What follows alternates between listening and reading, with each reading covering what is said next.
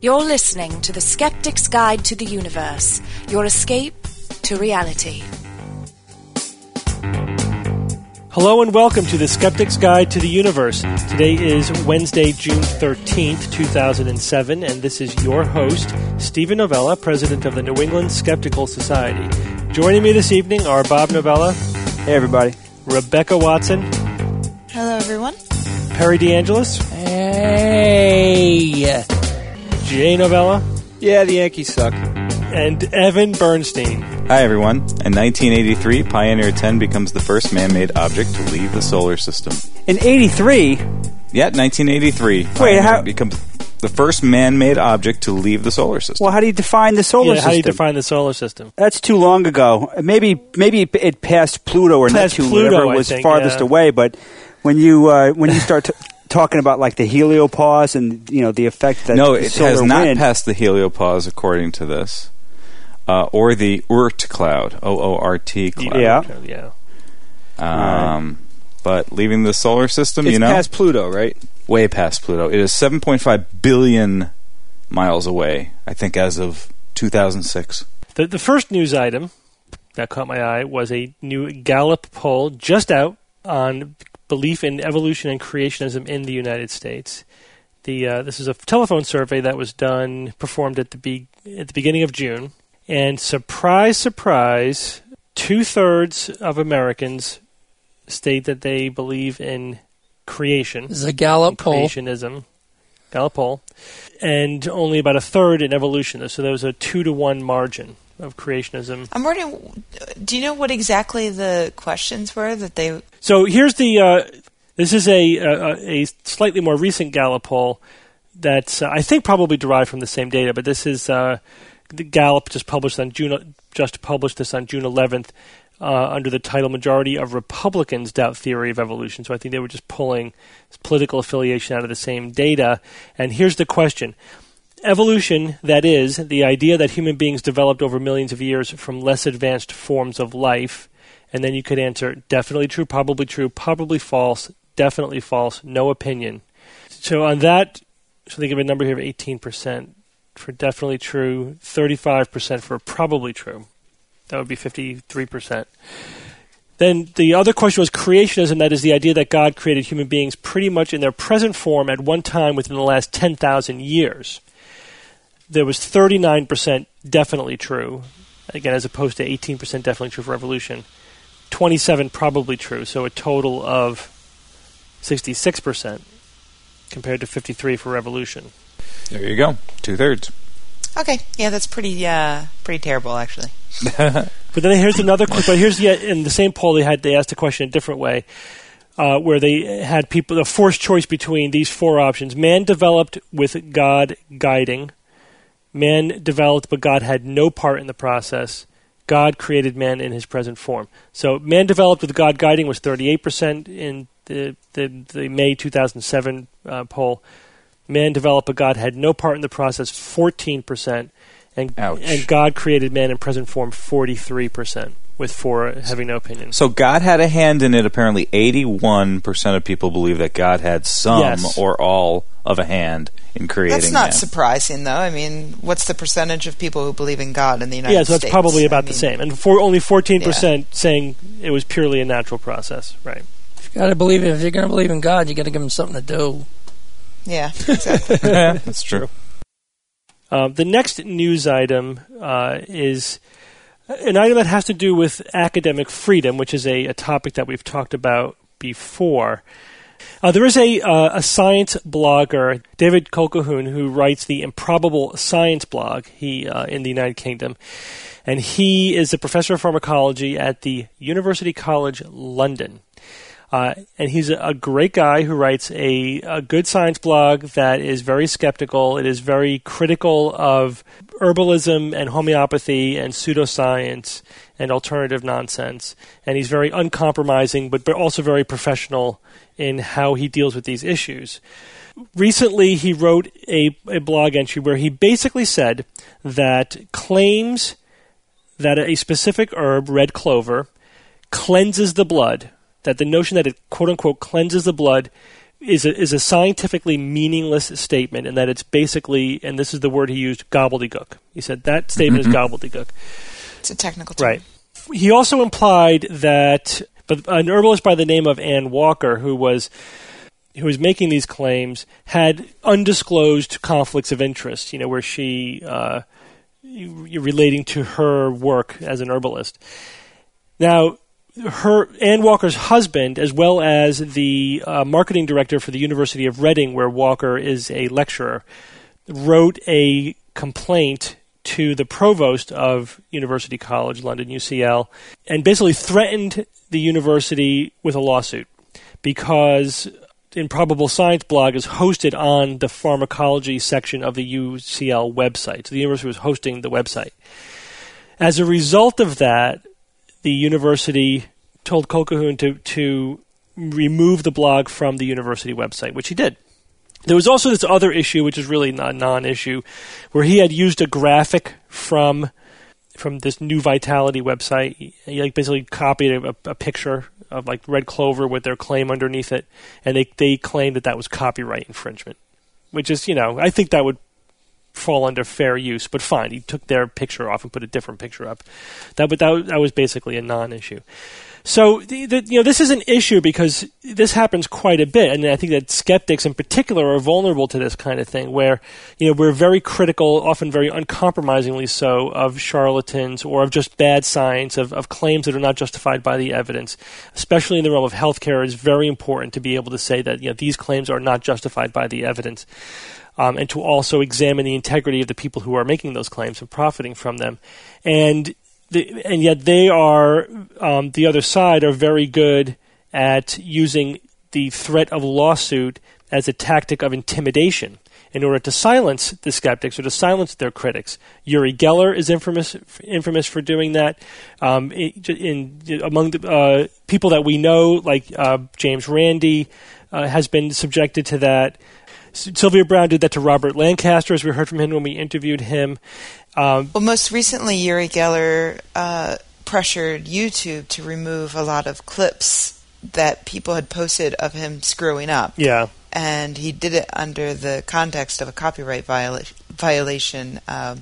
He's currently being sued over it, which I believe they're still... I don't think they've gone to court yet, but...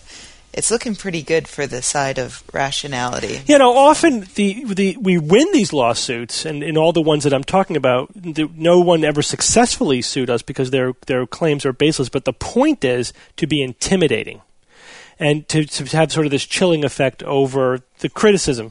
Well, what Uri Geller did was he claimed to have the copyright on videos that he did not have the copyright on. And he didn't even take anyone to court. He just sent letters to YouTube pressuring them to remove the accounts of the people who had uploaded the videos. So the nice thing about what's happening now is that those people are fighting back and suing him for falsely claiming that he had the copyright. Right. But the bottom line is that this could take lots of time, money, and effort to defend yourself. And if you are, right. and the skeptics may be, perfectly willing to go through that. But in this case, the university was very cautious about that. And of course, their lawyers tell them, put as much distance as you can. Also, in the United Kingdom, it's worth mentioning that the laws there are very favorable towards the plaintiffs in a libel or slander suit. And in fact, it puts the defendant on the defense. The burden of proof is on them to prove that their statements were true. It's not, the burden of proof is not on the plaintiff to prove that the statements that were made were false, which is the way the laws are in the United States. So it's really easy to intimidate people and silence your critics by making these frivolous lawsuits. And this threat was completely frivolous. I mean, they're basically saying that the term gobbledygook was libel. I mean, that's ridiculous. So in any case, the initial response was, well, show me how anything I said was wrong, and I'll happily change it. And they could not challenge him on the science of anything he was saying, and that's the point. When they can't challenge us on the facts, on logic, on evidence, then they just try to use intimidating bullying tactics, basically. So it's understandable that the university would have been very skittish in this whole maneuver. I was disappointed when they decided to do this and not stand a little bit more courageously, behind Dr. Colquhoun. But today, in fact, they did come to a decision where they've made some alterations to the website. I guess the lawyers were finally happy with some wording, and they're going to put it back onto the UCL website, which is a good thing. But the reason why this is, this may seem like a small issue, but really it isn't, because it's very significant to what degree claims are affiliated with institutions of academia. Academic institutions really are, it's in many ways the gatekeepers of legitimate scholarship. They also certainly lend credibility to scholarship, or they could withhold that from claims or endeavors or disciplines. So we've been very dismayed on the show, certainly over the last 10 or 20 years, about the degree to which nonsense has infiltrated academia under the guise of whatever, multiculturalism or open-mindedness or other ways of thought or whatever. But really it's just bad science getting into universities and masquerading as real science. And if at the same time those few scientists who are courageous enough to say, hey, that's nonsense and it shouldn't be legitimized, if they're going to be silenced by these really easy, frivolous, intimidation lawsuits, then that could be an extremely bad trend. So it was good to see that a lot of science bloggers jumped on this issue, came to his defense, wrote letters to the provost, myself included, and I blogged about it this week so you could read about it, and that very quickly a reasonable decision was made. But I think we have to be vigilant about this kind of thing and really jump on it when it happens. Absolutely. Another item which is also sort of the intersection of science and legality. I've spoken on this show before about the false controversy, really, that mercury in general and specifically the mercury in childhood vaccines causes autism. Now, this is a topic about which I have written extensively and researched it extensively, doing literature research, not my area of scientific research. And the bottom line is there is absolutely no link between mercury and autism, or vaccines and autism. The notion was very dubious to begin with. It was not 100% implausible, but it had a low plausibility. The evidence was either very preliminary or it was very shoddy. And over the last 20 years, it's been studied extensively and pretty convincingly shown that there is no link between mercury and autism or vaccines and autism. Just to get up to date on this story, so in around 2002, a preservative called thimerosal, which does contain ethyl mercury, which is the lesser sort of toxic version of mercury, in small amounts that is below toxic levels, that is in safe amounts, was in some childhood vaccines. And that was part of the reason for a lot of this, grassroots hysteria about, mercury in vaccines causing autism. To be on the safe side, thimerosal was removed from all childhood vaccines. And that was done by 2002.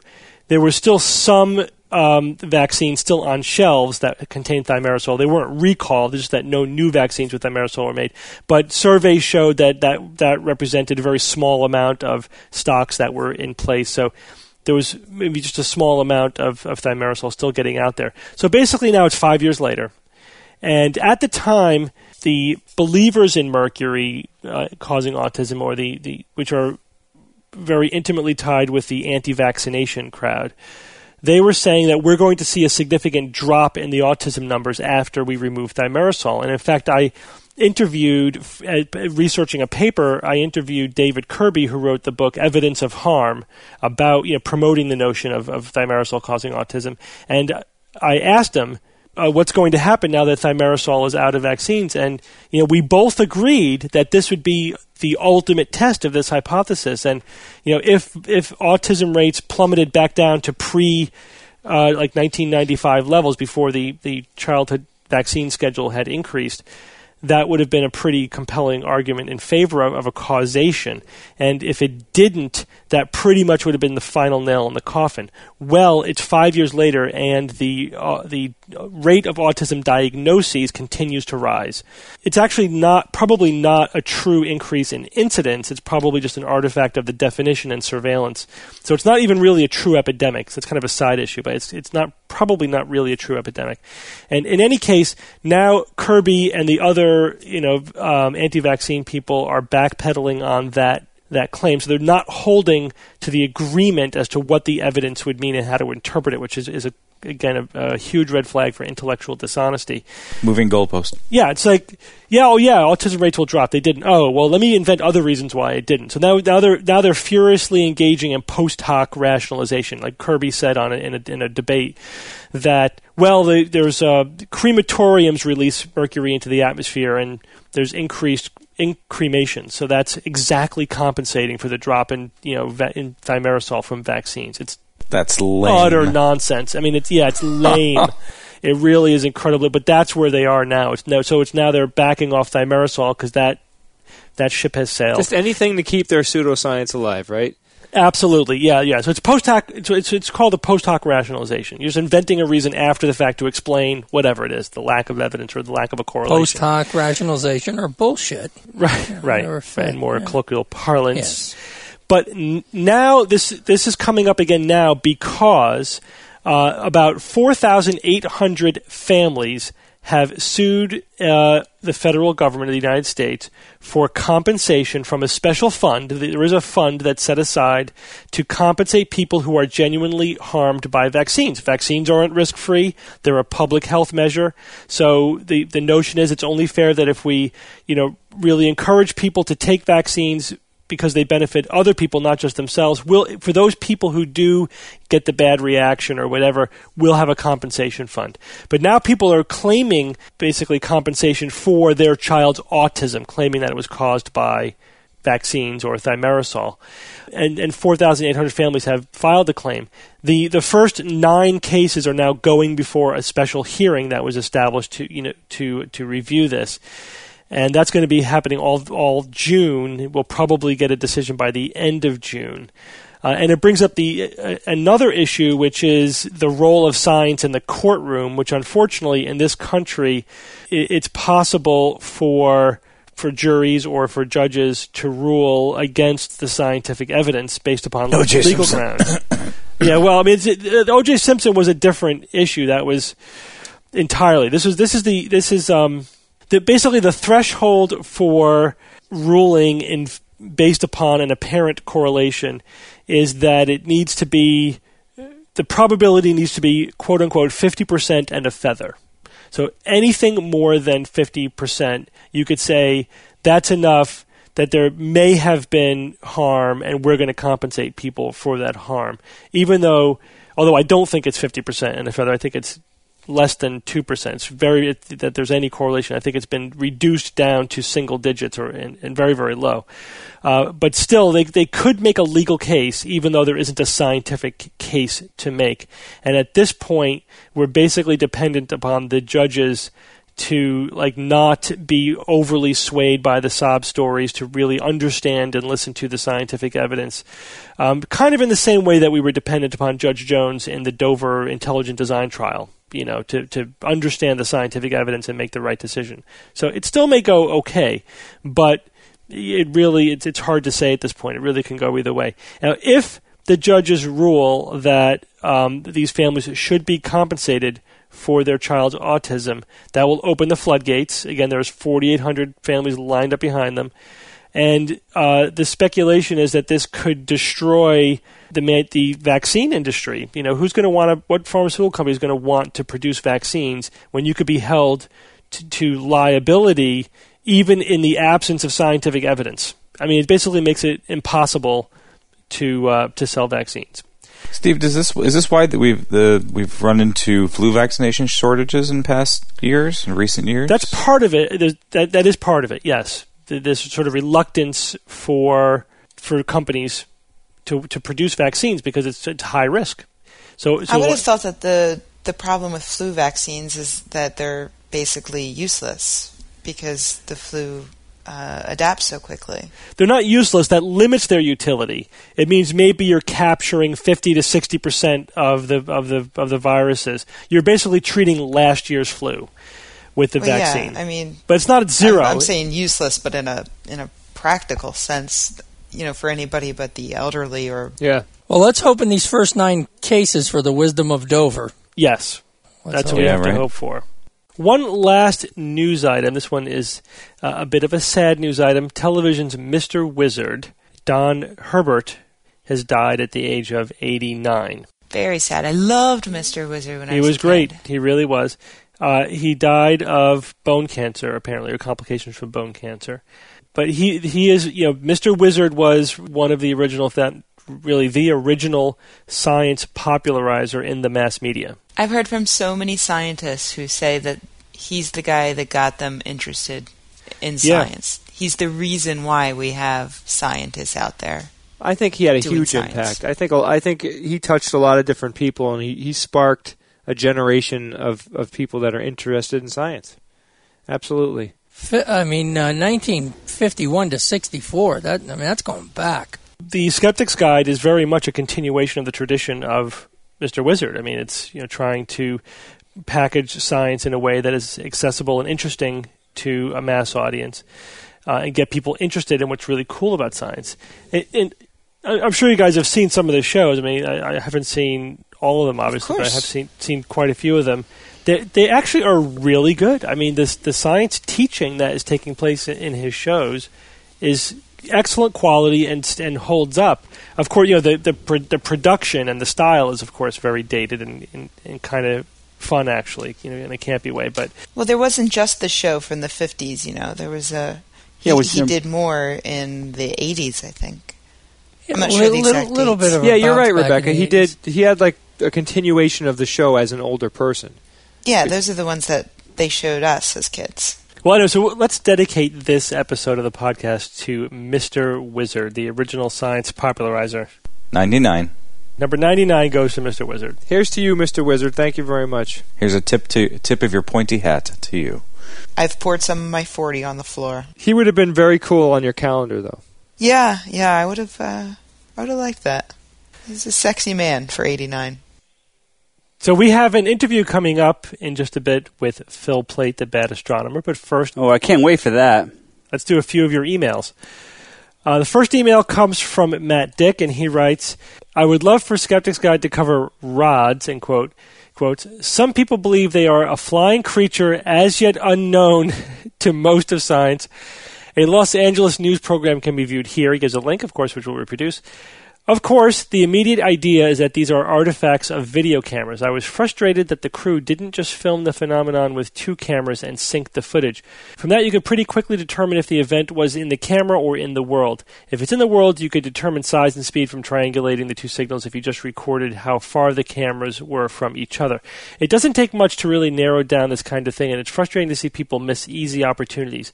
Anyway, if you guys could discuss it, it would be a fun topic. As always, love the podcast. Well, thanks, Matt. I'm not sure if we talked about it before, but I blogged about rods months, I guess it was like a year ago when they first were really hitting the big time on the internet. There's a whole wacky kind of cult around them. Yeah, but Rebecca, were they ghost rods or were they these flying rods that these videos are showing? Yeah, I hadn't seen them before. These were new to me anyway. But that's because you don't read my blog, and don't think that I didn't notice that. Bob's right. There is a phenomenon called rods, which ghost hunters use, and that's just streaks of light on photographs.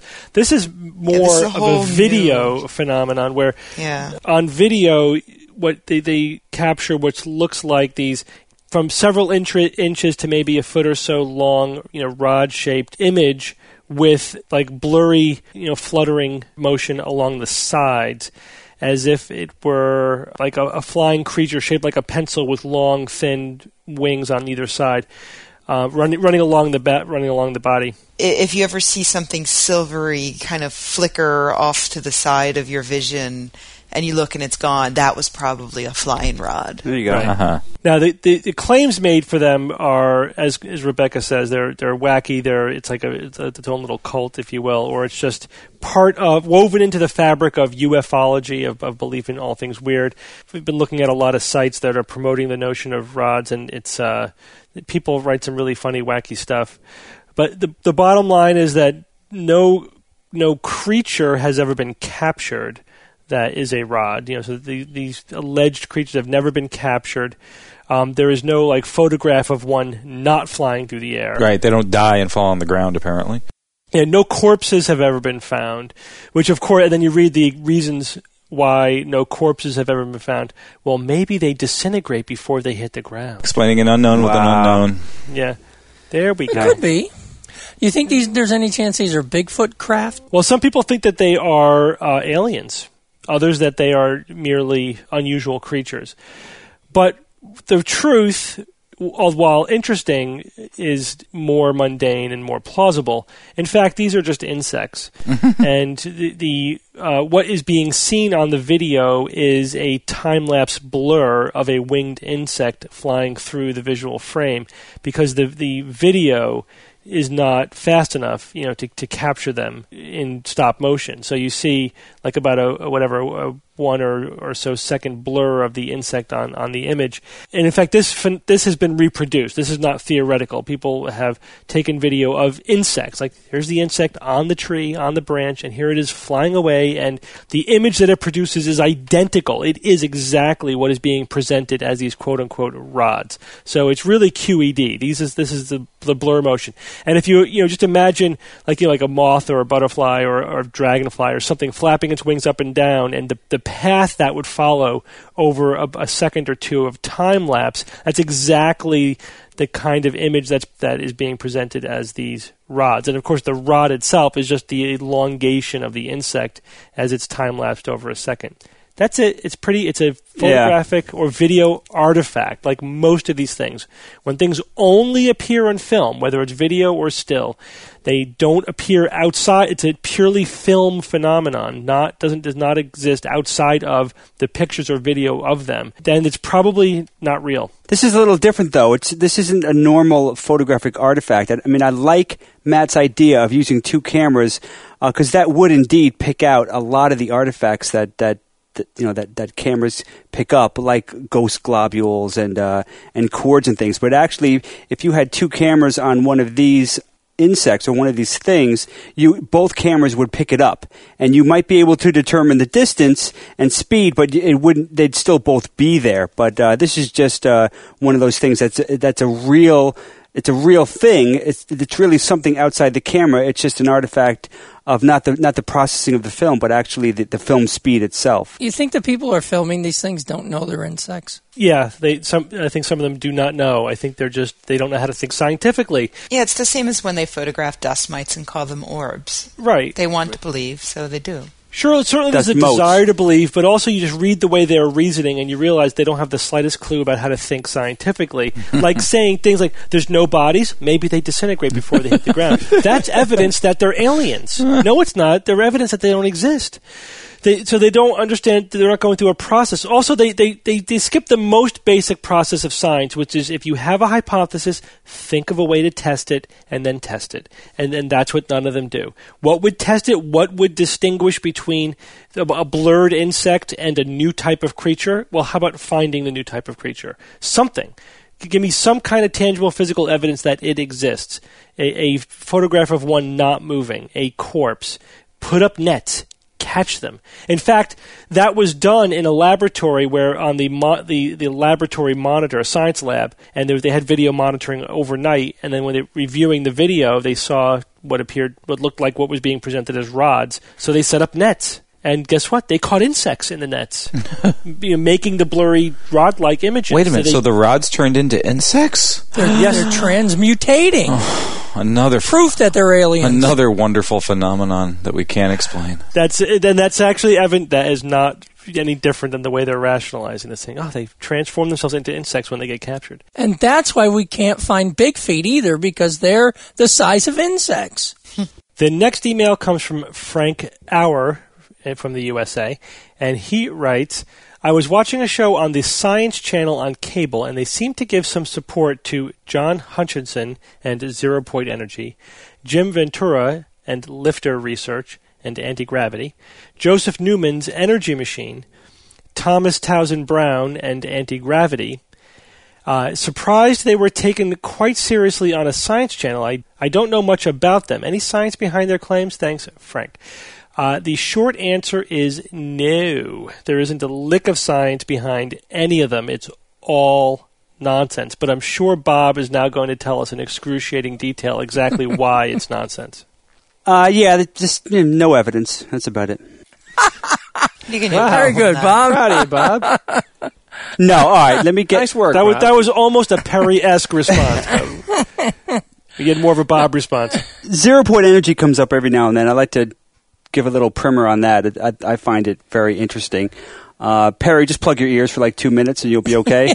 Go ahead. 0-point energy in the context of these free energy guys, in the context of these free energy claims, is vacuum energy, what they call vacuum energy. This might seem like an oxymoron. How could energy be associated with a vacuum, which is the epitome of nothingness? In fact, scientists have known for years that a vacuum is not just empty space. Particles and antiparticles are constantly being created and mutually annihilating each other. This stems from one of my favorite principles, the Heisenberg uncertainty principle, or the indeterminacy principle, which basically says, Perry, you're familiar with this. This basically says that you cannot know with arbitrary accuracy certain pairs of variables dealing with energy and space-time. I watch Star Trek. Good, attaboy. The classic examples are position and momentum of a particle. The more you measure one, the less accurately you can measure the other. And this is not based on a limitation of technology or how smart we are. It's just a fundamental limit on what can be determined in principle about nature. Yeah, which is interesting because even though I understand why that has to be true and I understand what the principle is, it is totally counterintuitive. And I can't understand why nature is constructed in such a way that has to be the case, you know? You found that counterintuitive? Yeah, the Heisenberg uncertainty principle? Not really. But how does this tie back to 0-point energy? Okay, let me get back to that. So this Heisenberg's uncertainty principle applies to the fields that permeate a vacuum. If these fields are zero and the rate of change would also be zero, so then you would know precisely both of these conjugate variables, they call them, and that would violate the uncertainty principle. So therefore, there's a certain amount of minimum energy that's always there. Now, this 0-point energy, there's no doubt, nobody really doubts that this stuff exists. There's lots of different lines of evidence showing that it exists. One is called a Lamb shift, which is a frequency shift in light as it's emitted by atoms, and another is the Casimir effect. You might have heard of the Casimir effect. Now, imagine two parallel metal plates that are extremely close together, but they're not touching. If you do this experiment properly, the metal plates are pushed together. Now, this is explained by the Casimir effect, which is an attraction due to these quantum fluctuations. And when you've got a small gap between these two plates, only very small fluctuations can fit in between the plates. The bigger fluctuations, the greater amount of 0-point energy is outside the plates. So as I said, there's no doubt that this energy exists, but just because it exists doesn't mean that it has useful energy that we could extract. Yeah, so the question is how much energy is there and can we tap into it? Right. And are these people in fact tapping into 0-point energy? Right. A lot of the free energy proponents claim that 0-point energy is a near infinite source of energy. Now, physicists aren't quite sure exactly how much 0-point energy there is out there, but many of these free energy guys make claims such as the energy in a cup of coffee could boil the Earth's oceans if we could just knew how to extract it. Now, if you look at some of the experiments that have been done, physicist Steve Lamoureux, physicist at Los Alamos, he's done experiments with the Casimir effect, and he was only able to extract 10 to the minus 15 joules from that process. It's been estimated that the Casimir plates would need to be kilometers long just to generate a kilogram of force. So that doesn't bode well for a near infinite energy source out there. Right. And the final argument that the vacuum energy out there is minimal is purely observational. If the energy of the vacuum was as gargantuan as a lot of these people claim, the gravitational force from that huge amount of energy would bend space to such a degree that you wouldn't be able to see a straight line for more than a few kilometers.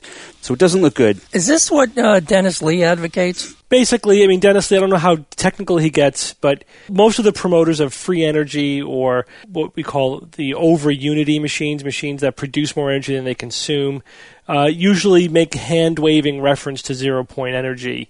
So that's Dennis Lee's in that camp, but I'm not sure how much he talks about zero-point. Now, just to get to some of these people that Frank specifically asked us about, the first one was John Hutchinson, who is specifically, he's very much like Dennis Lee. He claims that he has machines that could tap into zero-point energy and produce limitless energy. But the guy's a crank, basically. I mean, is he also seeking funding like Dennis Lee is? I went to his website. He's offering tons of videos for tons of money. It's really ridiculous. Yeah, if you actually, most of his claims you have to pay money for videos and stuff. Right. Okay. This guy's really a Neil Adams wannabe. I've got a couple quotes here that really made me laugh. He said, "I attribute my discoveries due to a lack of conventional science education." Yes. If there's anything worse than being Neil Adams, it's being a Neil Adams wannabe. That's the same thing we attribute his discoveries to, his lack of science education. And he said similar stuff like, my lack of doing and recording experiments in the proper way has frustrated scientists. I mean, why would they get frustrated just because you're not doing experiments right? And then he said, I believe that communication, between himself and scientists will occur naturally when a bond of intuition takes place between myself and a scientist pursuing my findings. So that's all that's missing. Once you have that bond of intuition, then of course they'll see the light and more gobbledygook. Yeah. Unbelievable. Intuition, right. And never mind the fact that he can't even replicate his own experiments. They only seem to work when he's filming them alone. He can't reproduce them in front of people. He can't reproduce them for other people's cameras. No one else has been able to follow his instructions and reproduce his experiments. So he fails a real basic quality control mechanism in science. And again, really the only plausible explanation is that his ideas are nonsense, and they're not true. And the same is true basically with all the other guys on this list. They have their own flavor of things. Jim Ventura, Joseph Newman, Thomas Brown. They're all Neil Adams-esque. They're all Dennis Lee types who are asking for a lot of money, who are making a lot of claims, who have 1,000,001 excuses why their experiments never work. This guy Thomas Brown has been building anti-gravity machines for 50 years, and yet he's never been able to actually show one flying or demonstrating anti-gravity, but they're just on the verge. As soon as all of this, suppression by the evil government and all this negativity from other scientists lifts, they'll be able to prove to the world that all of their ideas are correct. Well, let's go on to our interview with Phil Plait.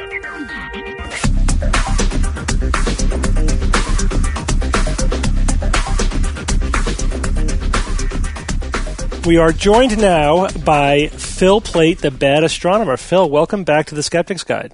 Hey, SGUers, or is it SGTTUers? SGU is the official.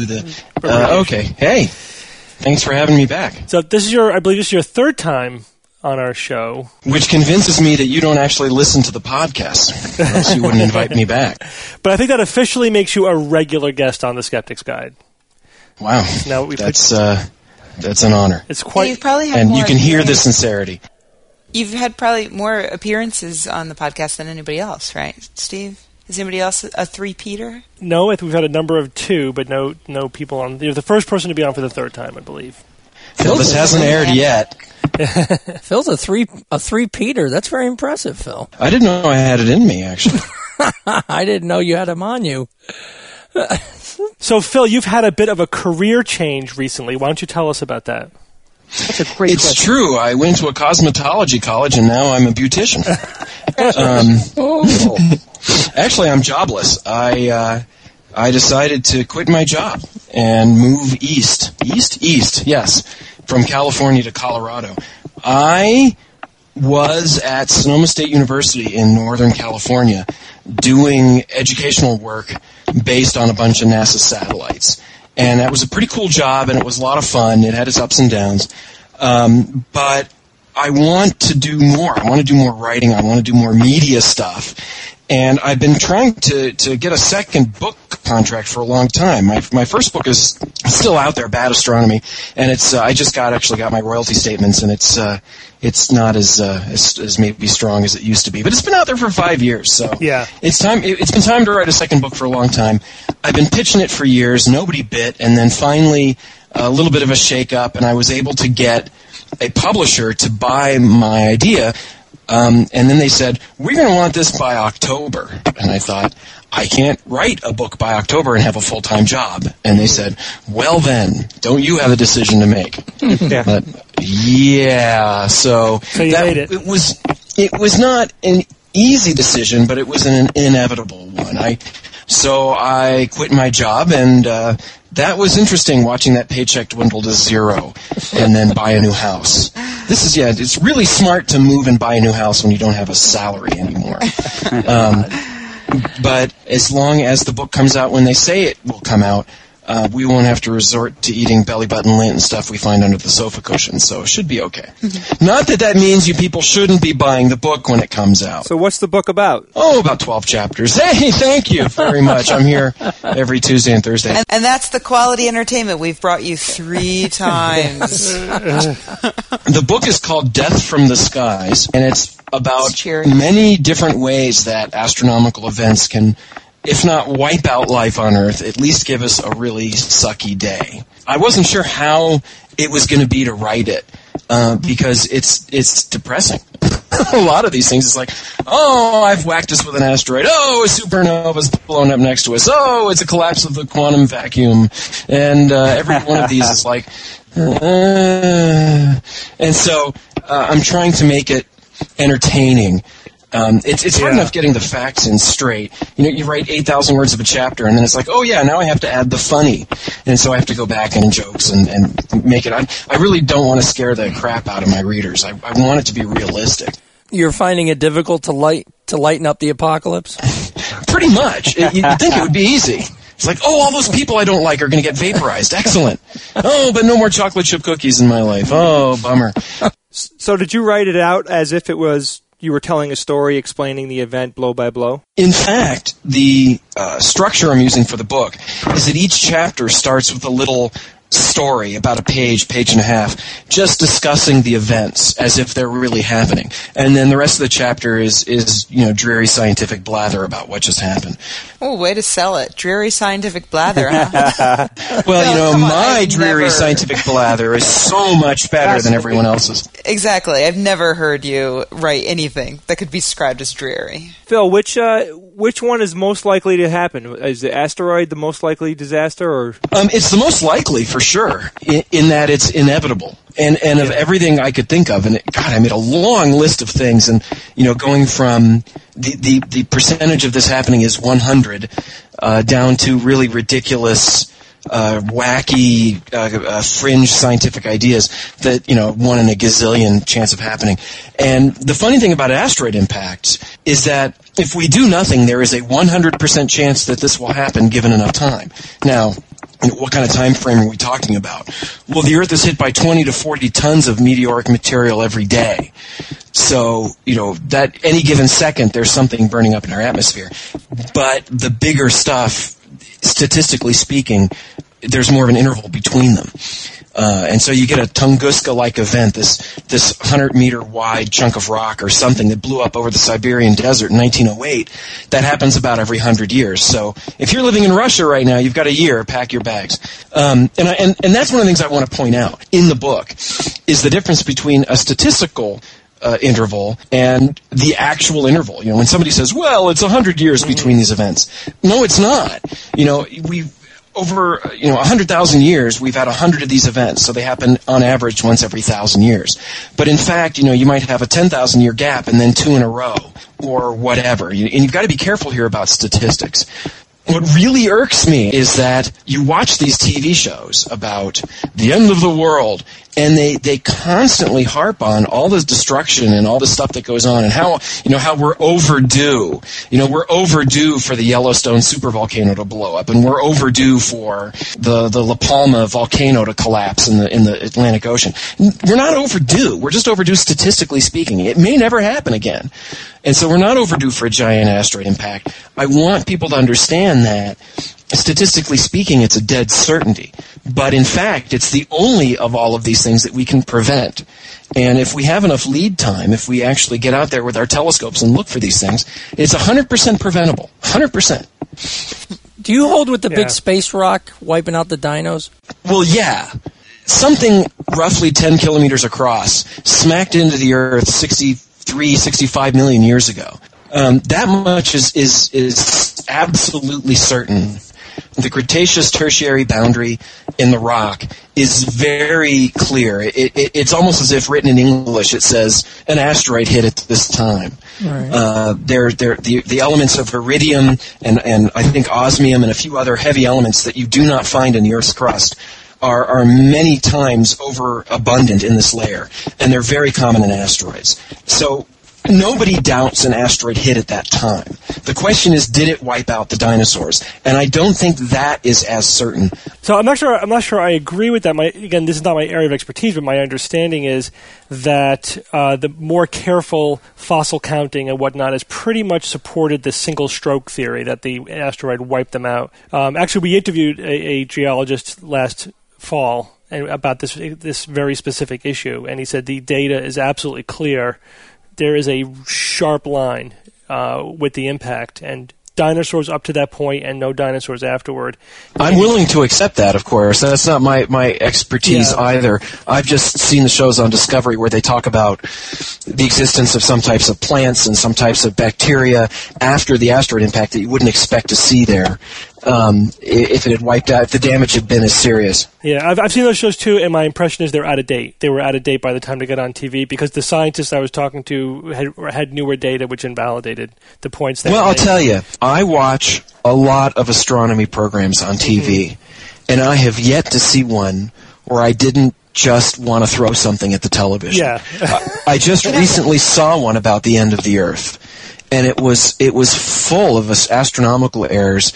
And graphics which were very misleading and simple. You know, they were looking to weave together a narrative after interviewing some astronomers, and the narrative they wove together made it seem like that something that has been known for a long time was actually discovered after somebody's thought about this other issue. It was all a mess. Yeah. And I thought, oh my God, I wish they had talked to me first before putting this stuff on the air because it was garbage. Not that it would have mattered because sometimes they have their timeline and they just are quote mining, That's right. They don't production let the scientists write the piece. And oddly enough, my phone is the hook from people from production companies asking me to vet their scripts. So we feel the same way, Phil. We feel the same way. What happened recently with the New Scientist article that came out about water on Mars? Didn't you address this in your blog, Phil? Yeah. Another example of poor scientific journalism. This was a funny story because there were a series of mistakes that had to be made. One is that there is a guy who does research on Mars, and he has a tendency to make claims which are maybe a little bit on the fringe. And if you notice the especially careful way that I am phrasing this, you can probably read into this what I'm really thinking about some of his claims. What did he say, like he invented the question mark or something? What's going on? Any scientist will make a lot of claims which don't pan out. That's fine. But, when you're making outrageous claims and they don't pan out, at some point you have to say, maybe it's me. But this guy he has a history of doing this sort of thing. And he comes out, he examines a picture coming from one of the Mars rovers as it was sitting in a crater. And he said, this picture shows what looks like puddles of water on Mars. Now, that's interesting. You can look at pictures and interpret them in a lot of different ways. When I looked at the picture carefully, I can see patterns and ripples in it, which makes it look to me like it's very fine powder and not water. But I'm not an expert, so I didn't have any real comment on this. But it's sort of a big claim. We know there was water on Mars in the past. There's clear evidence of large bodies of water. There's evidence of massive floods on Mars. There's evidence that is extremely interesting of current subsurface water on Mars that may be frozen and leaks out a little bit. There's that came out last year, where they showed on the sides of craters it looks like there's been recent flow. Mars has very little atmosphere, and even in the temperatures Mars is at, water will very quickly boil away. So it doesn't last long. And so we do have a lot of evidence of water on Mars, that's fine. But not ponding water, not extant, current, standing puddles of water. So this is a huge claim. Interestingly, it was made at a conference. It was not submitted to any number of planetary journals.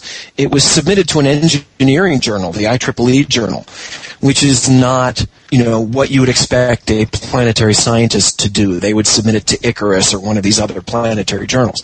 So already the pedigree of this is a little iffy. New Scientist, which is a pretty good science magazine. I like reading it. They have a lot of good public-level science stuff in it. The magazine itself tends to skirt on the edge of science, which is good. I like that. Because they bring stuff out that other people wouldn't necessarily do, and so the public gets to see it. And they're usually very careful about this sort of thing. And they say, this is fringe, this is, the evidence is iffy. They're good about that. But every now and again, when you walk that close to the line, there are times you walk too far over it. And so what happened was, a guy wrote an article about this. They put up a false color picture of Mars where the water is colored, I should say the water in quotes, is colored blue, bright blue. The headline said something like, researchers find puddles on Mars, puddles in quotation marks, but come on, right? And then it says, he's claiming he found puddling water on Mars. Now, as a journalist, what you do is you find other people to comment on this, and they got one guy to say, well, probably not, because water should boil away. And then they go back to the original researcher, and he says, no, if it's briny enough, if it's salty enough, it won't. And so this article really makes it seem like this guy has found puddles on Mars, right? Well, then you go to Unmanned Spaceflight, this forum, these people who talk about this, and there are a lot of scientists and people who know a lot about what's going on. And somebody said, well, if this is ponding on Mars, if it's puddled water, wouldn't you expect that it would be on a flat surface? When you go outside and you see puddles, it's always on a flat surface. It turns out that this picture was a small part of a much larger picture. When you look at the much larger picture, you realize you are looking at a cliff.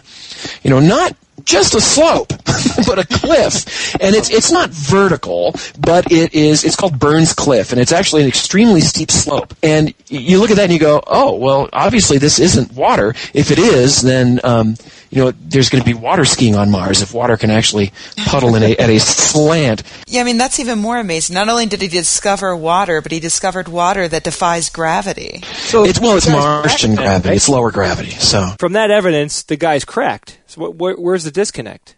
Well, he's certainly wrong. And to make such a fundamental error is for a planetary scientist to not say, maybe I should look at the bigger picture here and see, what the location is. He even said in the article, in the New Scientist article, it says that the edges of these puddles are horizontal, which looks like it in the picture, in the small picture, but they never looked to see where the rover was pointed, what the angle the camera was tilted at. All this information, which is in the telemetry of the rover, you can get this information. It's like taking a picture of something in the sky and saying this is an alien flying saucer, and then somebody looks at it and says, yeah, it's an alien flying saucer that says United Airlines on the side of it. He didn't do even the most basic research that you should do when you're taking a picture and examining it. And then New Scientist ran with it and really only got a really perfunctory critique of it from a scientist. If they'd gone to almost anybody else, they would have said, look, this is garbage, this is on a slope, and they didn't. And then when they retracted the article, which, good for them, they retracted the article and said, no, in the bigger picture it didn't work, and the researcher actually said, I made a mistake, which is good. But even in the bigger picture, they said, we tried to contact people, but they didn't get back to us quickly enough. And it's like, well, the guy announced this at a conference in March, and this was on the web. It wasn't even in their print magazine. What's the hurry? Keep making phone calls. Make sure you get this right. So they screwed up. And this kind of thing worries me, because if that had been something bigger, a bigger claim, or if it had leaked out into the web or something like that, then real scientists and real journalists would have a hell of a time keeping this thing from from being yet another NASA cover-up. Right, then it becomes a big conspiracy. Right? Exactly, and that, it's really, really tough to unscramble an egg when something like that comes out. Hey, Phil, have you heard about the paper coming out called The Return of the Static Universe and the End of Cosmology by Krauss? Yes, I've heard of it. I have not read the actual paper yet. There was an article in the New York Times which I read, and a press release about it. I think there was a press release about it that I read as well. It's an interesting idea. Well, can you just sum it up real quick and then give us your comments on that? Yeah, there are two. Sum it up real quick. Yeah, I just took 20 minutes to talk about puddles on Mars that don't exist. The idea is that the universe is expanding. And this is fairly solid. We know this pretty well. We've known it for about 100 years. What has recently been discovered is that this expansion is accelerating. This information is only about 10 years old. Most astronomers now agree that this expansion of the universe is getting faster every day. What this means is that at some point in the future, objects are going to be moving away from us so quickly that we will no longer see them. Right now, when you look out in the universe, there is a certain distance that you can see, and you cannot see any farther. And the farther away you look, the faster things are moving away from you. That is sort of a situation you get when you have a uniformly expanding object. Farther away, things are moving faster. At some point, they're moving so quickly that they're basically redshifted to infinity. All of the information is just lost, is how you can think of that. But if the expansion is accelerating, that distance is actually getting closer to us. As objects recede from us faster, objects that are only receding from us right now at a certain speed, sometime in the future will be receding from us fast enough that we don't see anything from them anymore. And so what you can think of is it's like looking over the horizon. You can only look as far as the horizon. And that horizon is getting closer and closer to us, and things are falling past it. And so right now, there is some quasar that is, 10 billion light years away or something like that, and we can see it. But in another few billion years, it will have accelerated to the point where we will not see it anymore. And so that line in the sky, it's actually an area in the sky, is getting closer and closer. And eventually, it'll be so close that it's going to basically just encompass the nearby galaxies. We will only be able to see things like the Andromeda Galaxy and some of these other nearby galaxies, although actually, by then, the Andromeda Galaxy and our own Milky Way will have merged into one giant galaxy. But all these other nearby galaxies, we'll see them, but there won't be anything past them. And so an astronomer looking out at the universe with a telescope would have a lot less information to go on than we do right now. In a way, we live in a special time. We can see distant objects. We can see the leftover radiation from the Big Bang, this microwave background all over the sky, that basically tells us what the history of the universe is. But billions of years from now, that will have faded away. And the knowledge you can get by observing the skies will be severely limited. This is Lawrence Krauss who wrote this, right? And right. You put the time frame at 10 billion years before this happened. That's right, and that shocked me. That was a much, much sooner deadline than I was expecting. Phil, to change pace a little bit, one of the fun things you do on your website, Bad Astronomy, is critique the astronomy accuracy in movies. And I noticed that you have done that to a preview for an upcoming movie, a remake of The Invasion of the Body Snatchers, but the preview has a little sequence at the beginning of it, which you've already picked apart. Can you tell us about that? Yeah, this is a movie crying out to be made into a sequel. Oh, wait! Right. It already has been twice. Yeah, twice! Right. This is the third sequel. It was done in 1978, I think, with Donald Sutherland and Leonard Nimoy. Yep. And right. It's a pretty decent sequel if you can get past the fact that it was made in the 70s and Donald Sutherland has curly hair and Leonard Nimoy's wearing a horrifying 70s outfits. Yeah. It's a really grim movie. The trailer's on YouTube. You can find it on my blog. If you go to my blog and search for, I don't know, Nicole Kidman, you'll find it.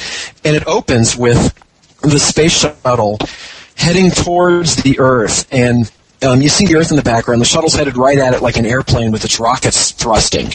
And there are actually a lot of mistakes in this. And one is that the implied distance of the shuttle to the Earth is way too big. The shuttle doesn't get more than about 300 or 400 miles from the Earth. It just does not have the fuel to get up any higher. And so this looked like it was thousands of miles away. So that's wrong right away. Okay, that's a nitpick, even I'll admit that. It was firing its main thrusters. Well, those main thrusters don't fire without the external tank hooked up to the engine. It actually doesn't, to the external tank, that big orange tank. Once that's gone, it only uses its the OMS, the Orbital Maneuvering System, which is a different system. I think. I'm not positive about this. I think that's right.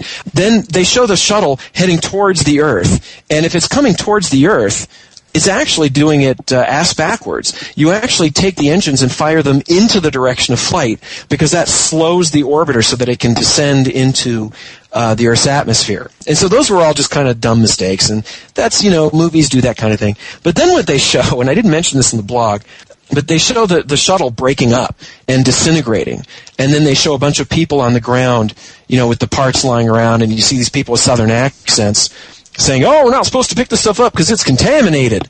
And this all really harkens back to Columbia disintegration over Texas and Louisiana. And it's, I don't know if it's too soon. It's not so much that. It's just, I don't know. I don't know if you really want to be making a movie about and talking about that kind of stuff. Although, they were making World Trade Center movies within an hour after that stuff happened. So yeah. It's pretty tasteless. So thanks for being our first regular guest, for coming on, for allowing us to lure you. Well, I'll continue to eat my bran and raisins and ba-dum-bum. Thank you. Thank you. Yeah, you got that? Excellent. We love you, Phil. Thanks, man. All right, Phil. Phil, good luck with your book. Good luck with your new career. We look forward to If I believed in luck, I would appreciate that sentiment. Thank you. Thanks, Phil. I am so snarky. I'm trying not to be a four-peter here, so. Well done. No, I do appreciate that. Thank you. Take care. It's time for Science or Fiction.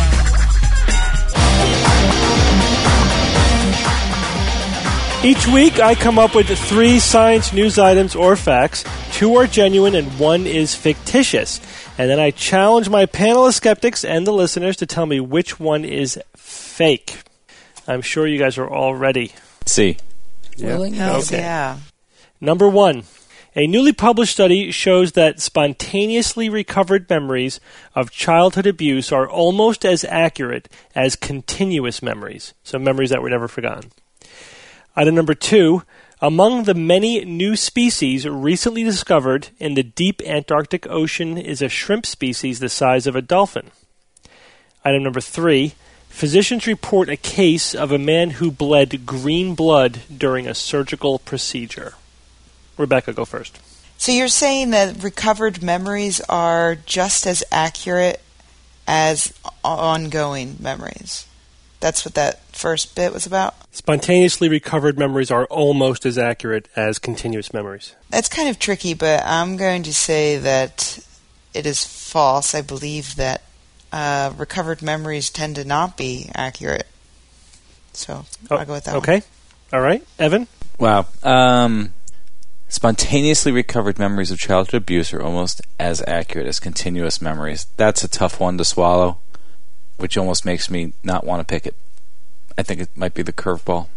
But I'm going to pick it. I will say that is fiction. Okay. Jay? God damn. This is a hard one. I don't know. Now, what's this thing about the shrimp? Oh what? my God. Shrimp gumbo, shrimp. They found shrimp the size of a dolphin. Right. Well, I mean, in the deep Antarctic Ocean. Now that's a jumbo shrimp. That's a giant shrimp. now, how deep you talking here? Oh, deep. I mean, at least 12 furlongs. Way down there, huh? There's no depth in the question. 20,000 at least. You beat me by a microsecond. I'm going to go with the shrimp. The size of a dolphin. I think we would have known by now. I thought the thing. All right. See, the reason why I say that is I thought that they found out that the deeper they go, the smaller the fish are. Isn't that true? I don't know. Moving on. All right. Perry, you go. Okay, so the third one, yeah, sure. I get my blood drawn all the time. I talk to those phlebotomi, and they say people bleed all kinds of weird crap, so that one sounds reasonable. The first one, I go with Rebecca there. I mean, this is McMartin all over again. I don't believe in those recovered memories very much. So, the shrimp. I was in Antarctica, ordered a shrimp cocktail, broke the waiter's back. I'm gonna go with that one. I think dolphin-sized shrimp is poo-poo caca. You think that one's fiction? I do. Okay, Bob? Yeah, I agree with Perry on 3. the green blood. I mean, the guy could have been a Vulcan. You never know. They're hard to tell from humans. True. True. Especially if he had a hat on. Right. Cover his pointy ears. All right. Okay. The study that shows all right, now, Steve, spontaneously recovered memories of childhood abuse are about as accurate as continuous memories of children or adults? Continuous this is memories of childhood abuse. Okay. Well, I think memories are fallible overall, no matter where the hell they come from. Normally, I think that I agree with Evan. That's a curveball as well. Normally, I would say, wait a second. So I'm going to say the dolphin-sized shrimp is fiction. So Evan and Rebecca, you think that the recovered memories is fake, and Bob, Perry, and Jay think that the giant shrimp is fake, which means that you all agree that physicians report a case of a man who bled green blood is true.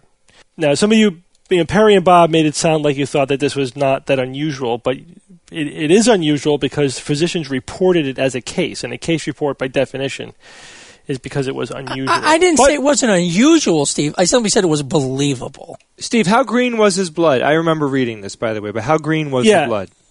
It was green. It was a dark green. Would you say it was a forest green, a no, teal, turquoise, the mint, light olive, mint, maybe lime, dark, chartreuse? like green to green, and almost like going into black. Like Vulcan. The guy's a Vulcan. It was interesting enough that there wasn't an immediate explanation for that. I mean, people do not typically bleed green. Anyway, this one is science, and in the report they speculate as to the likely reason for this.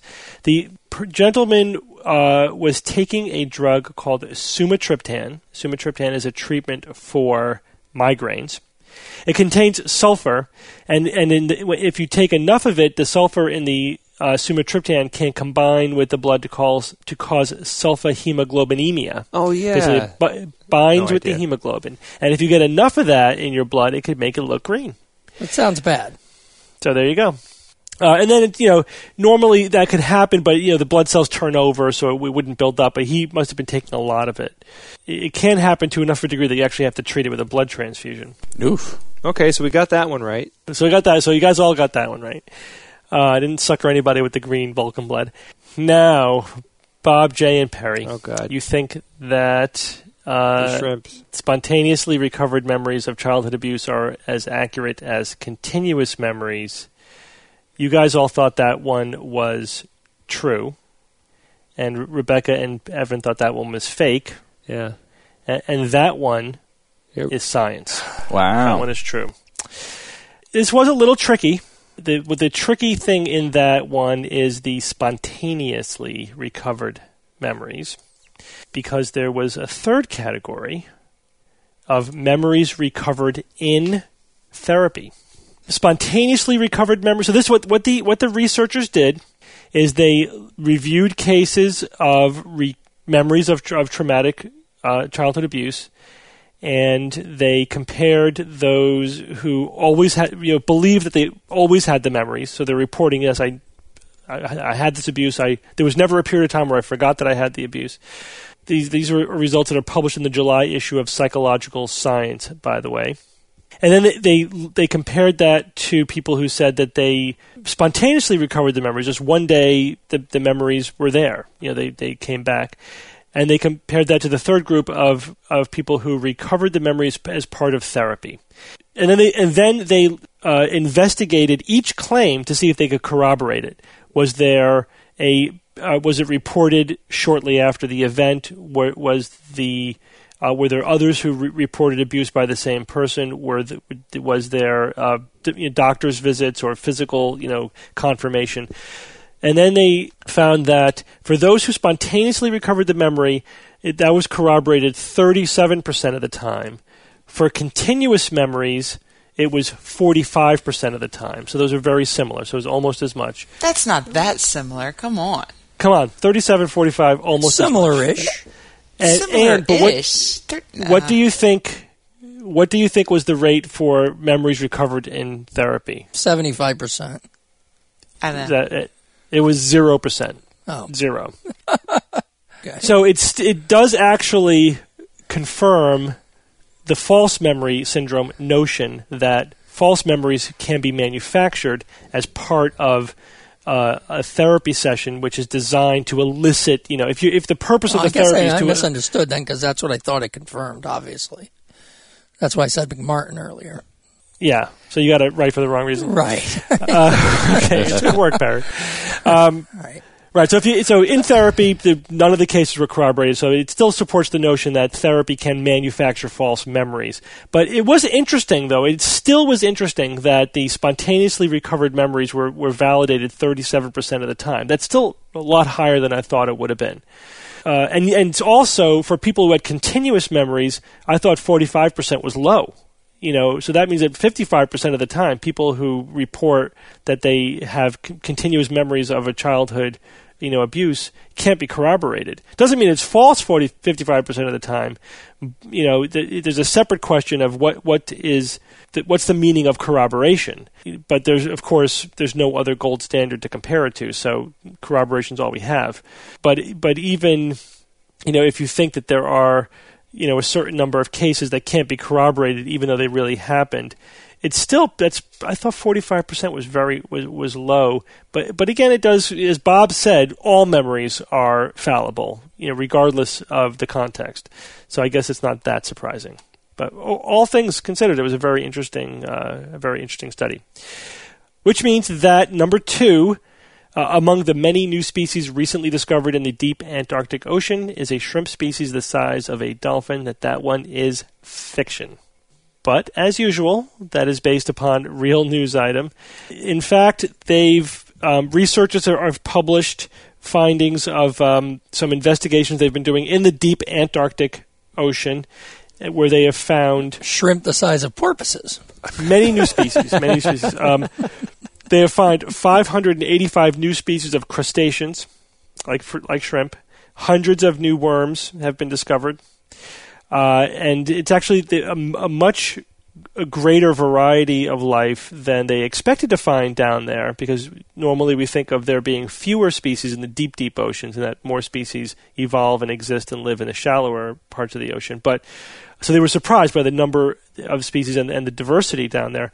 Interestingly, they found some species that were identical to species that are found in the Arctic, which means that they fairly recently and probably fairly quickly migrated all the way, like these small, slow-swimming animals, all the way from the Antarctic to the Arctic, which is very interesting. But no shrimp the size of dolphins were discovered. They did find, however, a carnivorous sponge. Have you guys, anyone hear about that one? I think I remember reading about that, yeah. Sponge with Sounds a little teeth. creepy. SpongeBob on steroids. Now, I did find what is the biggest shrimp, just because I knew that would come up. So how big do you guys think is the biggest shrimp ever discovered? 4'1". Is that how tall Tom Cruise is? The largest shrimp I could find documented on the internet is 40 centimeters. So that's pretty big. Nowhere near as big as a dolphin, but it's pretty big. 40 centimeters. It's big. So, Bob J. Perry, congratulations. Thank Perry, you you. backed into that one, but congratulations Excuse anyway. me. I believe I was quite clear about it, I guess. Thank you. But good work. So that brings us to our skeptical puzzle. Evan, can you tell us what last week's puzzle was, please? Here we go. Name the former world leader that used to laugh at UFO believers, but later became a believer himself when he himself witnessed one. And the correct answer is former President Jimmy Carter. Jimmy Carter. Of the USA. Give us the story about him Before he actually became president, in 1969, in October, he had a sighting outside of the Georgia State Representative House, I believe it was. And he had no idea what it was. A ball of light changing colors, as he described it. Back and forth, blue, then orange, then red, and so forth. And apparently it zipped away. And up to that point, he had said he used to laugh at people who would believe in UFOs. But I guess from that moment on, he himself became a believer in UFOs as perhaps extraterrestrial craft. I'm not quite sure. But he went even further a few years later to fill out a report for a pro-UFO group in which he officially documented his reported sighting that took place back in 1969. So as to get it on record. So there you are. Excellent. Did anyone win? Yes, absolutely. The winner is and was and still is Talus from the message board, Talus. He was the first one to guess Jimmy Carter correctly. So congratulations to Talus. Congratulations. Good work. Well done. And Evan, can you read us this week's puzzle? Yes. This week's puzzle is as follows. Franklin Delano Roosevelt, Mark Twain, Herbert Hoover, J. Paul Getty, Napoleon Bonaparte, and Rudolph Giuliani. What unskeptical trait do all of these famous people have in common? Good luck, everyone. Very interesting. Good work, Evan. That's interesting. Thank you. And that brings us to the skeptical quote of the week. I happen to have one of those. And that quote is as follows. Education has failed in a very serious way to convey the most important lesson science can teach. Skepticism. Ooh. And that was by David Suzuki, 1936 to present, a Canadian environmentalist, scientist, and broadcaster of some note.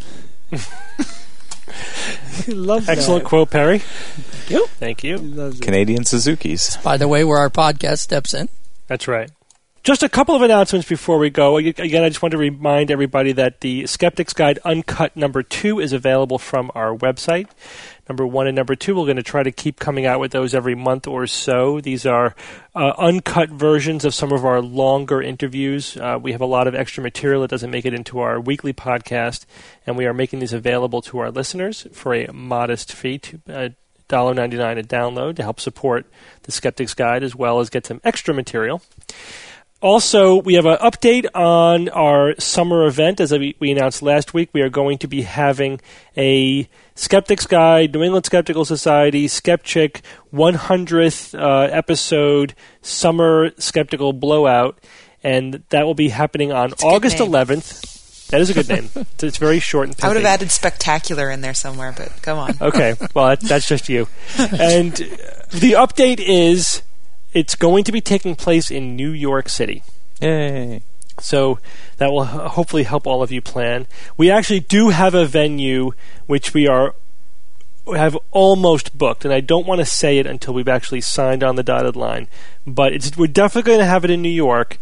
By next week, we should have the venue and all the attendant details. So listen on for further episodes for more details, and also, of course, check the Skeptics Guide website for all the final details on that. I'm referring to the event as 8/11. So 8/11, that's right. Also happens to be Jay's birthday, but that's okay. Now, and Jay, Yeah. You wanted to plug a video from one of our listeners? Well, not just one of our listeners.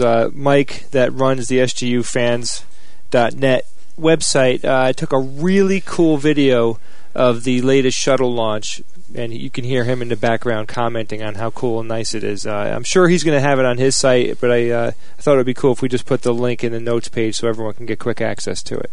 His site meaning the Skeptics Guide fan Yeah. site, SGU fan Yep. site. Yes, right. Okay. Yeah, I'll take a look at that. Sounds interesting. Well, thank you all once again. Always a pleasure. Thanks, Steve. thanks, Thank Steve, you, and all. Until next week, this is your Skeptics Guide to the Universe. Pow, chicka, waka, waka, pow, pow, pow, wow.